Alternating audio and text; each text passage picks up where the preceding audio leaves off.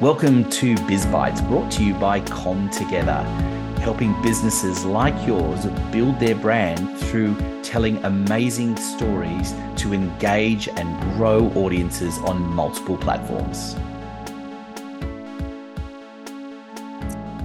Well, hello everyone, and welcome to another episode of BizBytes. And the guest I have with me today, well, we've encountered each other on a couple of occasions in the past, but he has a fascinating business and a fascinating approach to it. So I thought it'd be great to have him on the program. Terry, welcome to BizBytes. Thank you. Good to be here. Appreciate it. And as I do with all of my guests, I'm going to get you to introduce yourself and tell us a little bit more about you and your business. As you mentioned earlier, my name's Terry Kerr. I'm the general manager here at RecruitForce. We are a recruitment agency with a difference. We've designed it under a different approach, and the whole idea of collaborating between the director and myself to start RecruitForce in the beginning came from a strange place. It's quite an amazing journey. I came out of another industry. I was in for almost 2 decades, and looking to sort of put that industry behind me, just basically out of looking for something new. I've always wanted to be in an industry where I'm finding solutions for people, where I get to spend time with people, and genuinely have an offer or a solution to problems that they have, that would serve a binding relationship over long periods of time. So I looked long and hard, I guess, for an opportunity in a new industry, and I came across recruitment. I had a good friend of mine who was working for another recruitment agency at the time, one of the big guys there in the city. I approached him and said, I'd like to spend some time working for your company to see what this industry is like. And he said to me, he didn't have a position for me at the time, so I worked for free for 2 weeks, just to seeing what it's like. It alarmed me, the industry. I thought it was a little bit more solutions finding, and when I say solutions finding, I meant solutions for people, as much as it was going to be for businesses. But it turned out it was not so much a solution for people; it was a solution for the business looking for the people, and the focus was that way. So I just felt the churn and burn was too much for me. Wasn't my style, wasn't what I was looking for. So I left. Landed with another company, with another recruitment agency who, during the interview, the language that they were using was very much, it was my language. It was about helping candidates find the right place to work. It was about helping businesses find the right candidates, and almost like, a matchmaking service. We met in the middle with both parties, and I felt that was the best way for some. I know what fills my cup, and I thought that was the best way to do it. So I started with this company. It didn't take long. It was less than a month, and the major business partner left and took most of the business with him.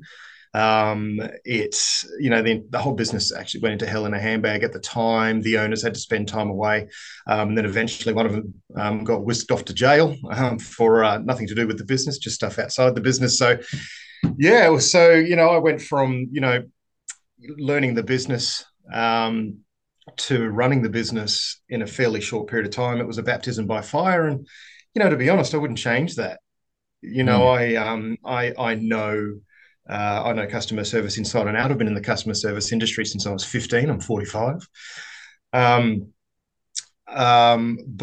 there was a lot for me to learn behind the scenes in recruitment. How the administration side of it works. But I always had my idea when I first started in this industry on how I'd do it if I had my own opportunity.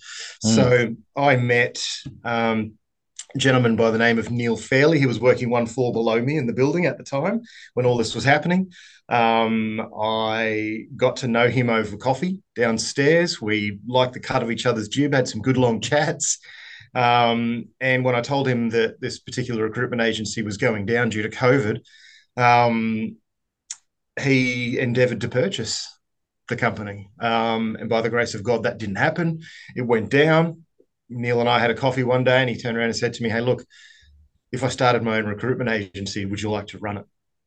Mm. And I mean, 20 years into the future flashed by my eyes in a split second, and I said yes. Like, I had a good understanding of exactly how I wanted to do things. I mean, I'd spent 2.5, 3 years previous to this interviewing business owners, decision makers on what's wrong with recruitment, because coming into this industry, I was blown away by the negative response towards recruitment by business owners, decision makers, applicants, candidates. It was actually a little bit overwhelming, It's and not a fun quickly. So process. It's not a fun process at all. I mean, it's been some time since I've personally been in the end of using a recruitment company to find a job, but it's a really hard process, and well, it is, and it shouldn't be, but it's I think I mean my great recruitment story, for those that have delved into my history, know that yeah. one of my roles for a number of years, well before I started this business, was working for a company that owns a significant part of the funeral industry in Australia, and they're the only large company in that space. And when at the time I decided it was right to start looking for another opportunity, when I went to any recruitment agencies, they said, "Oh, great! Well, we'll find you a job as a marketing person in the funeral industry." And I went, "There's only one job in that industry, and I've had it for the last 7 years." And they just couldn't get their heads around Yeah. where to put me. And I'm like, "But surely my skills are transferable anywhere. It's not industry specific." And I found that was kind of typical in some experiences that I personally have had. And I know Well, what you Anthony, mean. It's not right. the sending you back into the funeral game would have been the path of least resistance, which is the path, unfortunately, a lot of recruitment seeks. Mm, Um, you know, it's what we do. We center around character. We've trademarked the term character-based recruitment. We were always going to do that for a reason. We center everything around character, because character transcends industries. You mentioned before that your skills are translatable. Of course they are, but so is your character. mm. And skills are fairly easily identified. They're on your resume. They can be checked via reference checking. So we can use certain applications or certain formulas that we use to triangulate whether your skills are transferable. But it's your character that may not be. And if you're looking to leave an industry behind, I mentioned before, I spent nearly 20 years in my previous industry, and I very much wanted to put that in my rearview mirror, pun intended. And for me to then be suggested by a recruitment agency, "Hey, look at all your skills. Why don't you go and sell some cars or something like that?" You know what I mean? Like it's the path of least resistance. It's to get you in and get you out and get you into a business and get them paid. And unfortunately, the self-serving nature of what recruitment has been in my experience in the past almost meant that I left it immediately. Like I mentioned to you before, I went and worked for a friend of mine for free. The reason I left his business was, we were all sitting around a boardroom table talking about, new orders and whatnot, and, filling out the spreadsheets and, updating CRMs and all those sorts of things. And, I had one of the salespeople say he needed these 2 Boilermakers for Brendale, which is North Brisbane. And it didn't take 10 minutes for him to have 11 resumes in his hand. And then the manager said, send these 11 resumes off to the business and they'll tell us which one they want to interview or who they want to interview. And I thought, well, hang on a second, do any of those candidates know you're about to send their details off to a business? Do they want to work in Brendale? Do they want to do that kind of work? Mm. It were Boilermakers. Are these guys wanting to do site work, or are they wanting to do, factory work, or they want to do fabrication? They want to do. There was just so much to it, and I thought, no one's asked. So someone's going to give these guys a call and say, "Hey, guess what? This company over in Brendale wants to interview you. Go for an interview." And it just felt like that was an exceptional way of controlling your candidates, but by virtue of that, no control was given to the candidate in any way, shape, or form. other than to say, no, I don't want to go to an interview there. And then you can imagine where the sort of sour taste that would have left. But I just thought that there was just such a lack of care and regard. I'll just share with you then that how a version of that story. So taking you back to that, when I got that job in the funeral industry, I remember the recruitment company. It wasn't until the second or even possibly even the third interview that they actually bothered to tell me that it was in the funeral industry. They were recruiting. They were recruiting for communications and marketing, and doing it in a way that said that because. And what actually, when I found out what later on, what actually happened was by the time we got to the third interview, they lost a number of candidates because as soon as they said funeral industry, it just turned people off. Now that's all to do with how they marketed it. It was just it was not a negative experience at all. I thoroughly enjoyed my time working in the industry. And it was just interesting the whole process and it was very revealing, and obviously that was for some time ago, and I'm hoping that some things have changed in the sector since then. But it is a sector that's ripe for doing something different, and I guess that's kind of the approach that you're taking, isn't it? That it is a little bit different the way you go about it. It is, and I mentioned before that I took a lot of notes down on what's wrong with recruitment, and I'm talking. There's a good between three and four notepads full of these notes taken from various business owners and decision makers, as I mentioned earlier. I remember sitting there going, if I did this myself, I have identified the holes in this industry, and I would like to start a business that obviously identifies the holes in the industry, addresses them, and works from within them. So. Sitting with Neil Fairley, the director, and discussing how we would do things, we sat down and, we started with with a tree and a schematic on working out, from the first day you meet the client to, till the field team member or FTM going on board. What's the step? What are the steps? What's the process? Where is our focus? And we very, very early on in that discussion identified that we would be a candidate-centric company, not a client-centric company.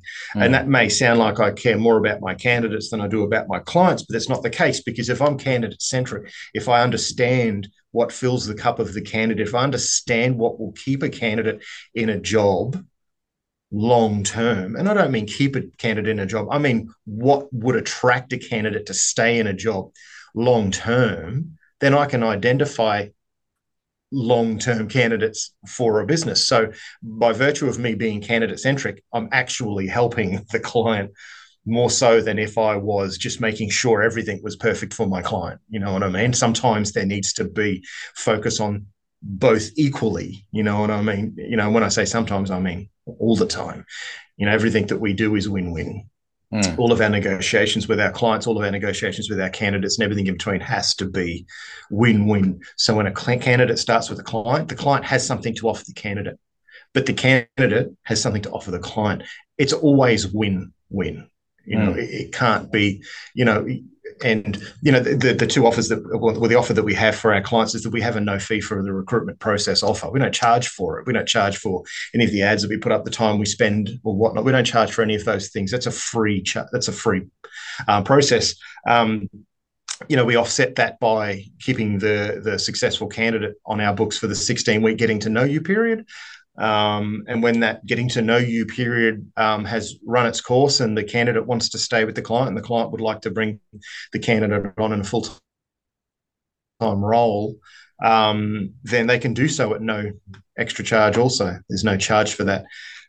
So by what that offers our clients is we may go through 10, 15, 20 candidates and not find the right one. And then when we do find the right one, it hasn't cost them any money in the meantime. Or time, I mean, we haven't put anyone forwards for them to give them a go, see how they'll be. You know what I mean? We don't have that suck it and see approach here. We don't believe in it. Our interview processes are very, they're long. And my interviews with any one of my candidates goes for between an hour and 10 and an hour and 40 or 50 minutes each interview. And that's because I get to know the candidate. I get to understand, again, what fills their cup. I get to understand, what they've enjoyed about certain positions they've had in the past, what they want to avoid based on their experiences in the past. And we talk about their family. I talk to our candidates about what they do on the weekend. What makes them happy when they're not at work. What are your hobbies? Because going forwards, I also have an understanding of how our client ticks and the sort of person they're looking for, the sort of energy that they're looking for. I've met and understood the sentiment coming from their immediate report, who they'll be reporting to immediately. And number one reason why most people leave any business is because of their immediate report. They don't get along with them. So it's important that I understand that. So by the time all of that comes together, there's no suck it and see approach. We haven't thrown anyone against the walls of a business, and hope it's stuck like cooked spaghetti. It's far more of an exact process, and our percentage of getting it right is extraordinarily high. It makes it different. It makes a difference when I know it's basic marketing, and a lot of people think of marketing as very much an external exercise, but it's as much an internal exercise, and it's that value alignment when you have the values of the individuals who run the business, and you need to have the alignment of the staff with them and with the overall business, because as you're saying that you can hire the best person in the world at an individual level, but the fundamental difference could be that that person wants to grow the business to be an international conglomerate, and the owner of the business only wants it to be a local business. You're fundamentally opposed. It doesn't matter how good the candidate is at what they do. If your values are so differently aligned, it's not going to work. And I think that too often people have been trapped in the past by a resume and the basic ticking some boxes when it comes to an interview process, because it's not impossible to put an act on to a degree in what is often a shorter interview process. So the fact that you're going into something more in depth makes that a lot harder. Yeah, indeed. And we also focus a lot on white collar and sales as well. We have, two separate businesses. We have RecruitForce that very much looks after our blue collar engagements. And when it comes to higher end management, sales, we have the sales recruitment company. So they have two very separate lanes, and they never the twain shall they meet. There's a very different way of doing things. But the reality is we use character-based recruitment and the methodology behind it and the questions that we ask and the focus that we have in equal parts for both companies. While the pursuit for RecruitForce is blue collar and sales recruitment company is white collar, methodology doesn't change. Methodology doesn't change at all, because the candidates don't change, just because they're going for, you were saying before about, with a shorter interview, it's easier to be a professional interviewee. Yep. By the time I've finished asking my questions and engaging with our candidates, I really don't come across many situations, or really any at all, where the candidate feels like they need to be a professional interviewee anymore. It takes, we're in you mode. And when I say you candidate, we're in candidate mode for so long before we even talk about the job, that defenses sort of start to come down. You know what I mean? They sort of start to think, candidates, we get extraordinary amounts of feedback from our candidates saying, the process that we've gone through is wonderful. Like, this is the best process for hiring I've ever been through. I was able to just say what I felt, and you were giving me updates on at the moment as to how you felt about my candidacy for this particular position. And, so, that whole professional interviewee situation really doesn't come into play much with us, or if it does, it's not in play for very long, because they work out pretty quickly that I'm there for them. And by virtue of that, I'm there for the client. I don't need to say that, but if I'm there for the candidate to make sure that they dodge bullets, it's not uncommon for me to stop an interview sort of halfway through, a quarter of the way through, and say, hey, look, I appreciate your style. I appreciate the energy that you bring. I understand now what it is that you're looking for. I see that you're looking for career progression. I see that you don't want to be, on the tools for much longer. You want to move more into management and looking after apprentices and those sorts of things. This particular company is owned by Ma and Pa Kettle, and their son does all of that. So there's no way you're going to have an opportunity for those things. So let's stop this interview regarding this particular position and restart this interview based on what it is you're looking for going forwards. And let me see if I can help you with that, because there was a time when recruitment agencies were called job agencies. I don't know if you remember that. Yes. I don't know if you're old enough for that, Anthony. Yes. So yes. what we do should be lost in our title, right? What we do is lost in the title of what the business is. So, though we have our main aim is to find someone to fill the position, our singular aim is to make sure that the people that we interview are being put forward to the right business. It's a big thing for us. And, sometimes it means we have to interview more people than we would probably need to. But the reality is, I could send someone over to a business who's able to do the job well, gets along with everybody, you know what I mean? And it's putting out incredible, their output's incredible. They're getting along with everyone, wonderful attitude. They're bringing everyone lunch every day, but they're gone in a week. Yes. They're out of there, and the business owner's like, well, I don't even know what the hell happened. What the hell happened, Terry? Your guy came and left and he was wonderful. Well, that's because we didn't ask the right questions, and people will leave one job and start another one based on career opportunities, rate of pay, distance to travel.